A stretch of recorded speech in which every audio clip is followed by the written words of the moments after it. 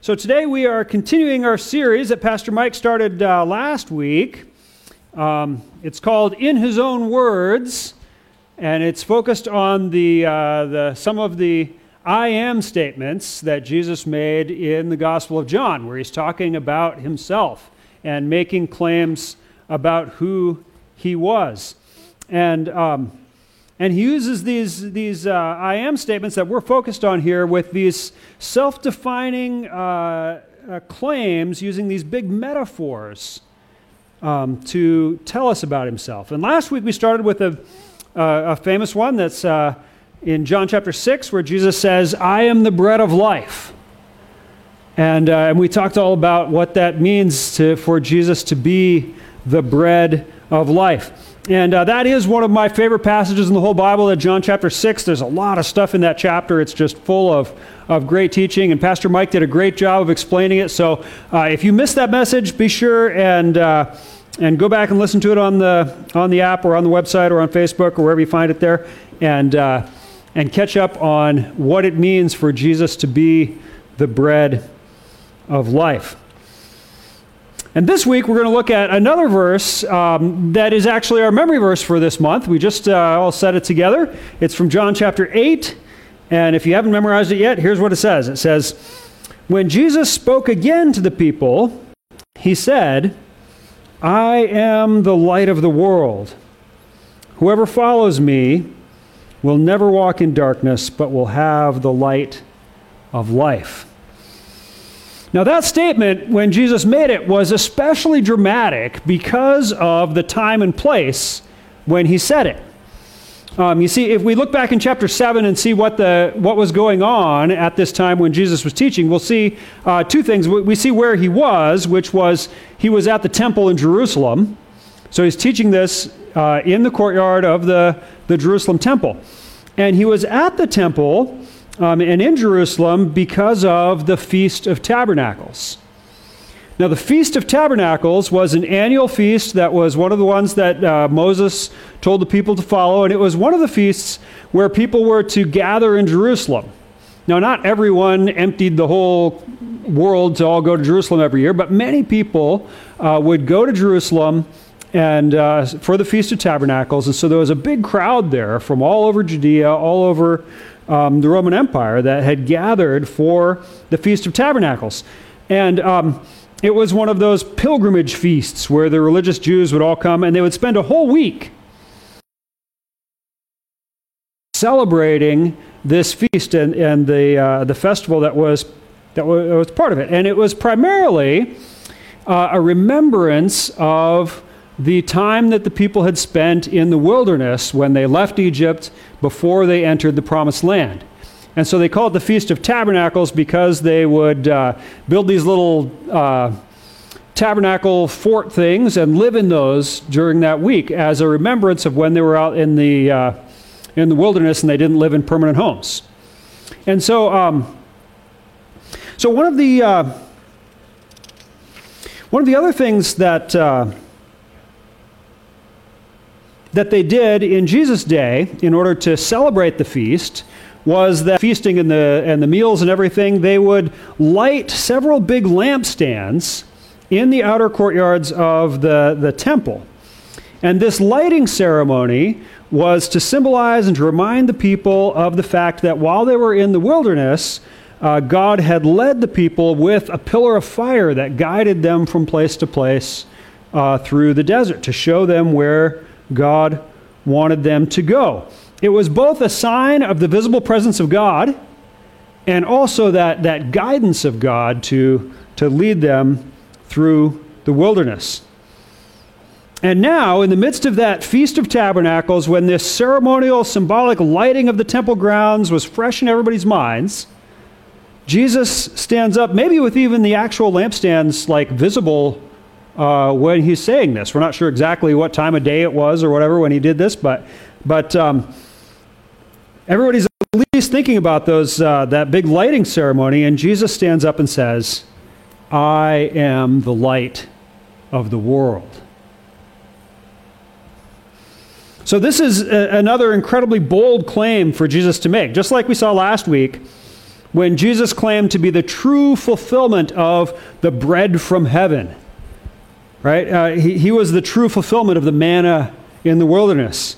Now he's claiming to be the true fulfillment of the light that guided the people through the wilderness.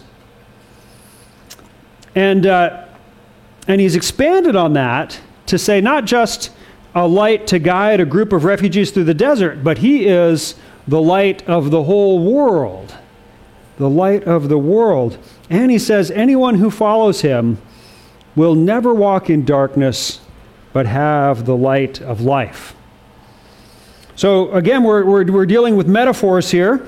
The presence of God in the wilderness with the Israelites may have been a real light that people could actually see, but here Jesus is using light in a symbolic sense, right? So what does the symbol mean? Well, Jesus doesn't give any explanation here in John chapter 8.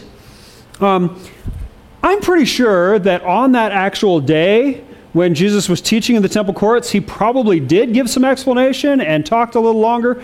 It's a pretty short sermon otherwise, 2 sentences, right? That's it. That's his whole speech as recorded here, is just those 2 sentences. So I'm pretty sure that he had a little bit more to say than that. But John doesn't give us the rest of that. John tells us why, actually. He only gives us this much in chapter 21.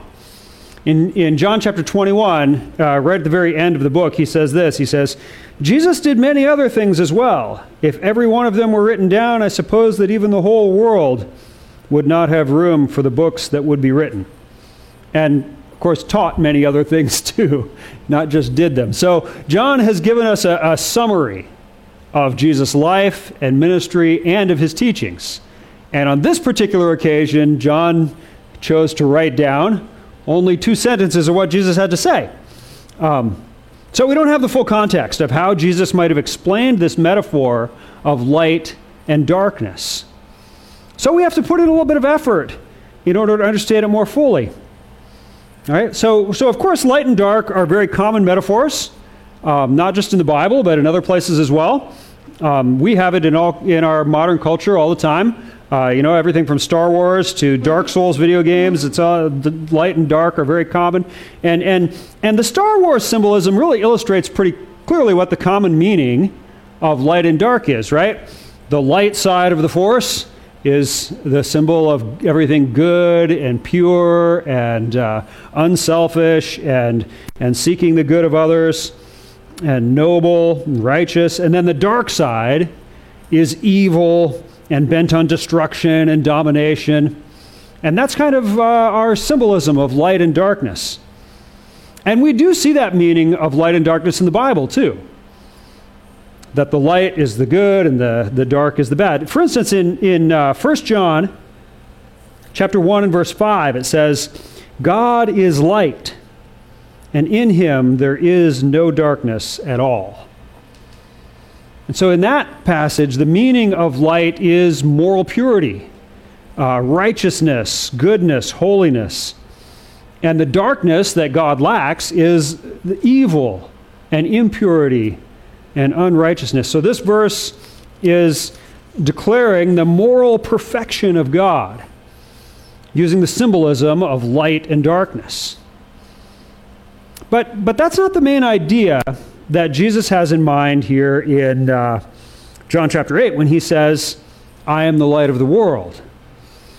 It certainly is a biblical teaching that Jesus was morally pure and holy and righteous and all those kinds of things. But in this context, there is a different symbolic meaning of light that is the primary idea here. And here, the main idea is that light reveals the truth, especially the truth about God and about righteousness. And we see this explained in John chapter 3. In John chapter 3, it tells us this. He says, verse 19, he says, this is the verdict. Light has come into the world, but people loved darkness instead of light, because their deeds were evil. Everyone who does evil hates the light and will not come into the light for fear that their deeds will be exposed. But whoever lives by the truth comes into the light, so that it may be seen plainly that what they have done has been done in the sight of God. So the idea here is that light reveals the righteousness and the unrighteousness of people's lives and of their deeds. Unrighteous people don't want their evil deeds to be exposed, and so they hide in the darkness. But those who live by the truth seek out the light. Now we know that those who live by the truth, those who seek the light, they don't do it because they have no unrighteous deeds to hide. Thus, if we claim to be without sin, we deceive ourselves and the truth is not in us. So it's not that the morally pure people seek the light here. It says it's those who live by the truth that seek the light. The light reveals the truth. And some people deny the truth about their sin, and some people admit the truth about their sin. And those who don't want their sins exposed hate the light, stay in the darkness. And those who are ready to face the truth about themselves come into the light.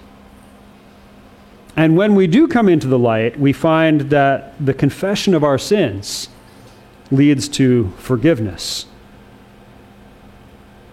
But that symbolism of the revealing nature of light includes a lot more than just specifically revealing sins, right? That's what's being discussed here in John 3. But that idea of the light as something that reveals the truth and shows things for what they are is really the big idea of what light is all about in this metaphor.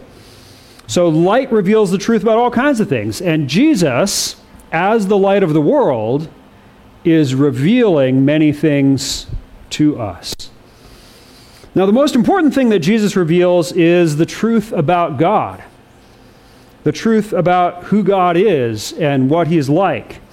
And we see that in John chapter 1, where the Bible tells us, for the law was given through Moses, grace and truth came through Jesus Christ. No one has ever seen God but the one and only Son, who is Himself God and is in closest relationship with the Father, has made Him known. Jesus has made known the truth about God. Jesus knows God in a way that no one else does. Right? Now, this is one of those passages where it's talking about the Trinity and the fact that Jesus, it says He Himself is God, and it also says, and He was in relationship with the Father. And sometimes our little human brains have a hard time comprehending how exactly that works. But the point is that as a member of the Trinity, Jesus has knowledge of God that goes way beyond any other person. He knows the truth about God. He knows all of the truth about God. And He has revealed to us many true things about God. So, how does Jesus reveal the truth to us about God? Well, there's two main ways that He revealed God to us. One was through His teaching, and the other was through His example, through His life and His actions. So Jesus' knowledge of God is perfect, and everything that He teaches us about God is true. And for 3 years, He had a teaching ministry in the synagogues and out in the countryside and in the temple.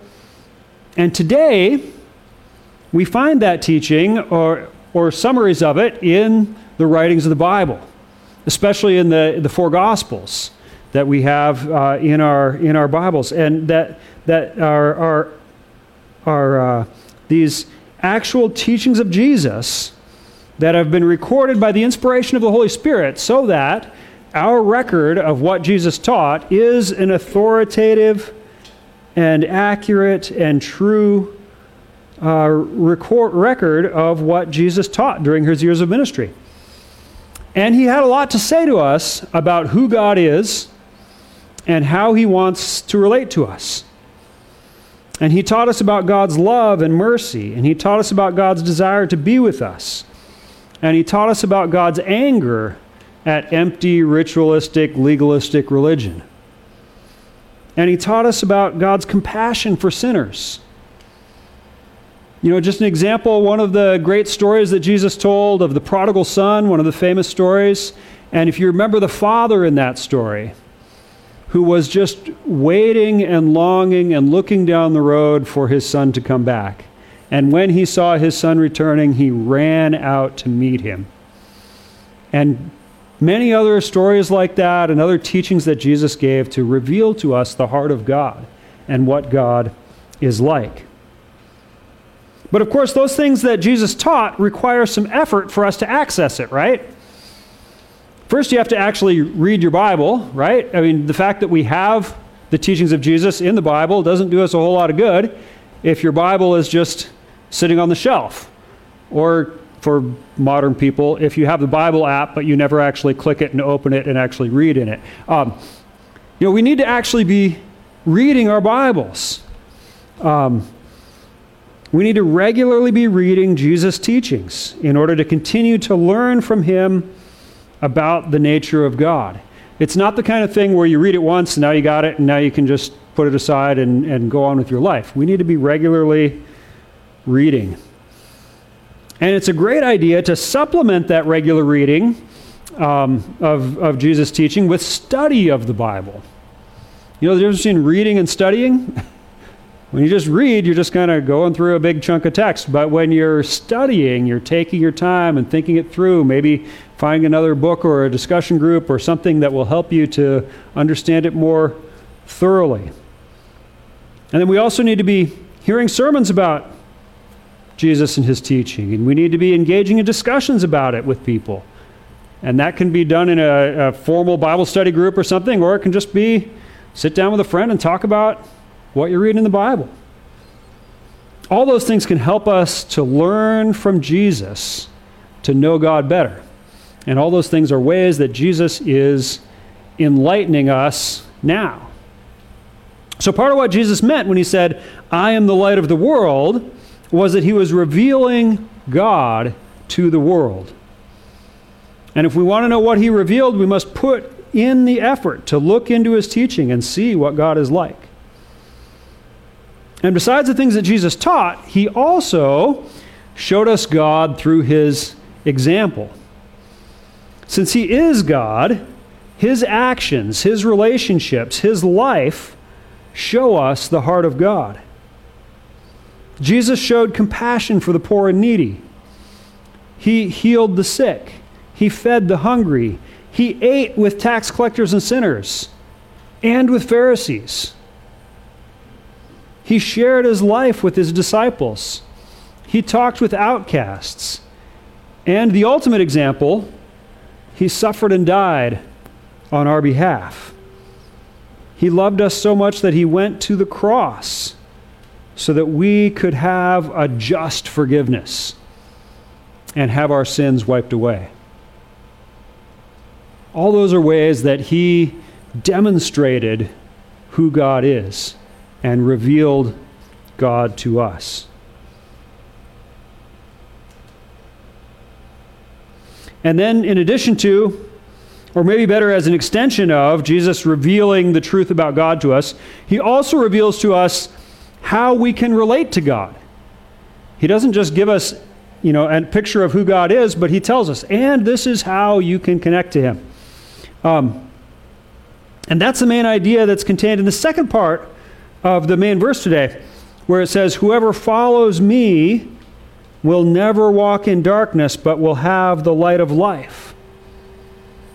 If we follow Jesus, we will not be in the dark as to how to live, how to walk. He gives us the light of life that reveals to us what God wants from us. And that, of course, includes the means of salvation and putting our faith in Jesus and for forgiveness and trusting his death on the cross on our behalf. But it also includes how we should walk in light of, how we should walk in the light after we have found salvation. Right? Again, through both Jesus' teaching and his example, we see the kind of life that we are to live. A life of forgiveness, of love, of compassion, of kindness. A life that is committed to the truth and to calling others to the truth. A great example of the kind of teaching about how we are to live and what kind of life God wants from us is in his Beatitudes, where Jesus said, "Blessed are the poor in spirit. Blessed are those who mourn. Blessed are those who hunger and thirst for righteousness. Blessed are the merciful. Blessed are the pure in heart. Blessed are the peacemakers." Those are the kind of lives that God rewards, that God blesses. And Jesus revealed much of that in his teaching and in his example. And when we follow him, we will have the light of life. That is, he will reveal to us how to live a life that is real life. You see, through the light of life, we find the abundant life that Jesus promised. Jesus said, "I have come that they may have life and have it to the full." And that is the path that God is, or that he is revealing to us through his light. But you notice that light is given only to those who follow Jesus.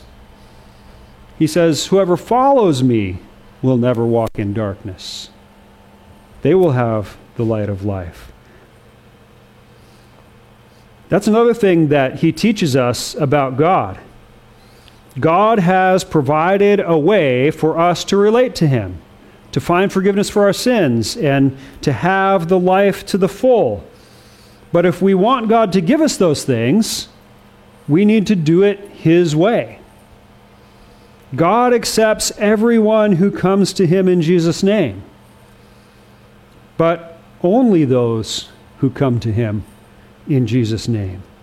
He's the light of the whole world, but only those who follow him enjoy the benefits of the light and all that it reveals.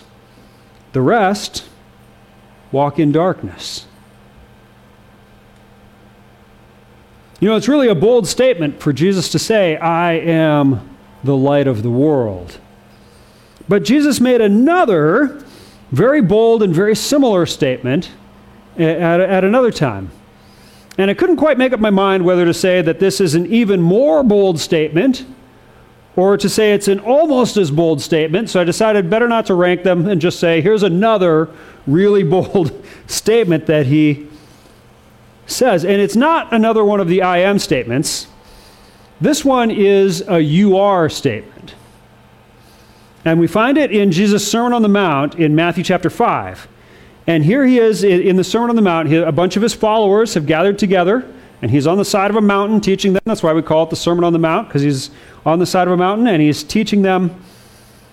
And here's what he says to this group of followers. He says, "You are the light of the world." You are the light of the world. So who's he talking to here? Who is the light of the world? His followers are. His followers are the light of the world.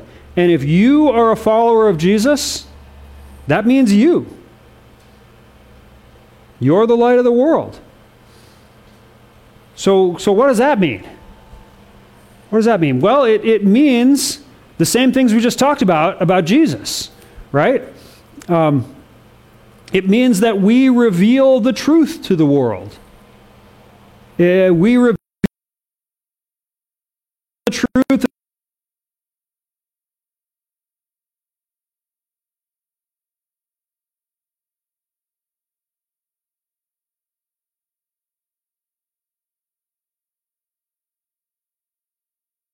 through what we say and through our deeds. So look at a little more of the context here in Matthew chapter 5. He says, "You are the light of the world. A town built on a hill cannot be hidden. Neither do people light a lamp and put it under a bowl. Instead, they put it on its stand, and it gives light to everyone in the house. Let your light shine before others, so that they may see your good deeds and glorify your Father in heaven." So why is Jesus talking about how we don't hide the light? It's because he's encouraging us to fulfill our role as the light of the world. The world needs to know the truth. And God has given us the task of showing the truth to the world. And Jesus wants to encourage us not to neglect or otherwise fail in that mission. And so he says, don't hide that light. Let it shine. Let it so shine before others that they may see your good deeds and glorify your Father in heaven. Just like a lamp or a town on a hill, our light is to be seen and not hidden. And through our talking about God, and especially here, Jesus talks about through our good deeds, we are to reveal God and his ways to others. Now, of course, in order to do that, we first need to receive the light from Jesus, right? We need to know the truth before we can share the truth with others. And then we can pass it on from him, the things that we have learned. And that goes both for speech and for deed. We need to learn what to say about God, and we need to learn how to behave in order to accurately reveal God to people and to reveal how to relate to God to people. And then we become the city on a hill. In a way, it's a bit like the relationship between the sun and the moon, right? In that only the sun actually produces light. The moon doesn't have any light of its own. It's just reflecting the light from the sun. And that's a little bit of a picture for us to see how we can be the light of the world, right? It's not that we have any source of our own light or any source of great wisdom and knowledge except what Jesus has revealed to us. And so as we take in the light that as Jesus reveals to us, then we can be a secondary reflection of his light. And the more that we walk in his light, the more we are able to fulfill that role that he gave us in showing our good deeds to others so that they too will glorify our Father. Let's pray together. Our Heavenly Father, we thank you for revealing yourself to us, especially through the teachings and the works of Jesus. And I pray that you would help us to be in the light so that we can learn from him and learn the things that you have chosen to show us about yourself and then reflect those things back to others. May many people glorify the Father because of the light that we shine to them. We ask this in the name of your Son, Jesus. Amen.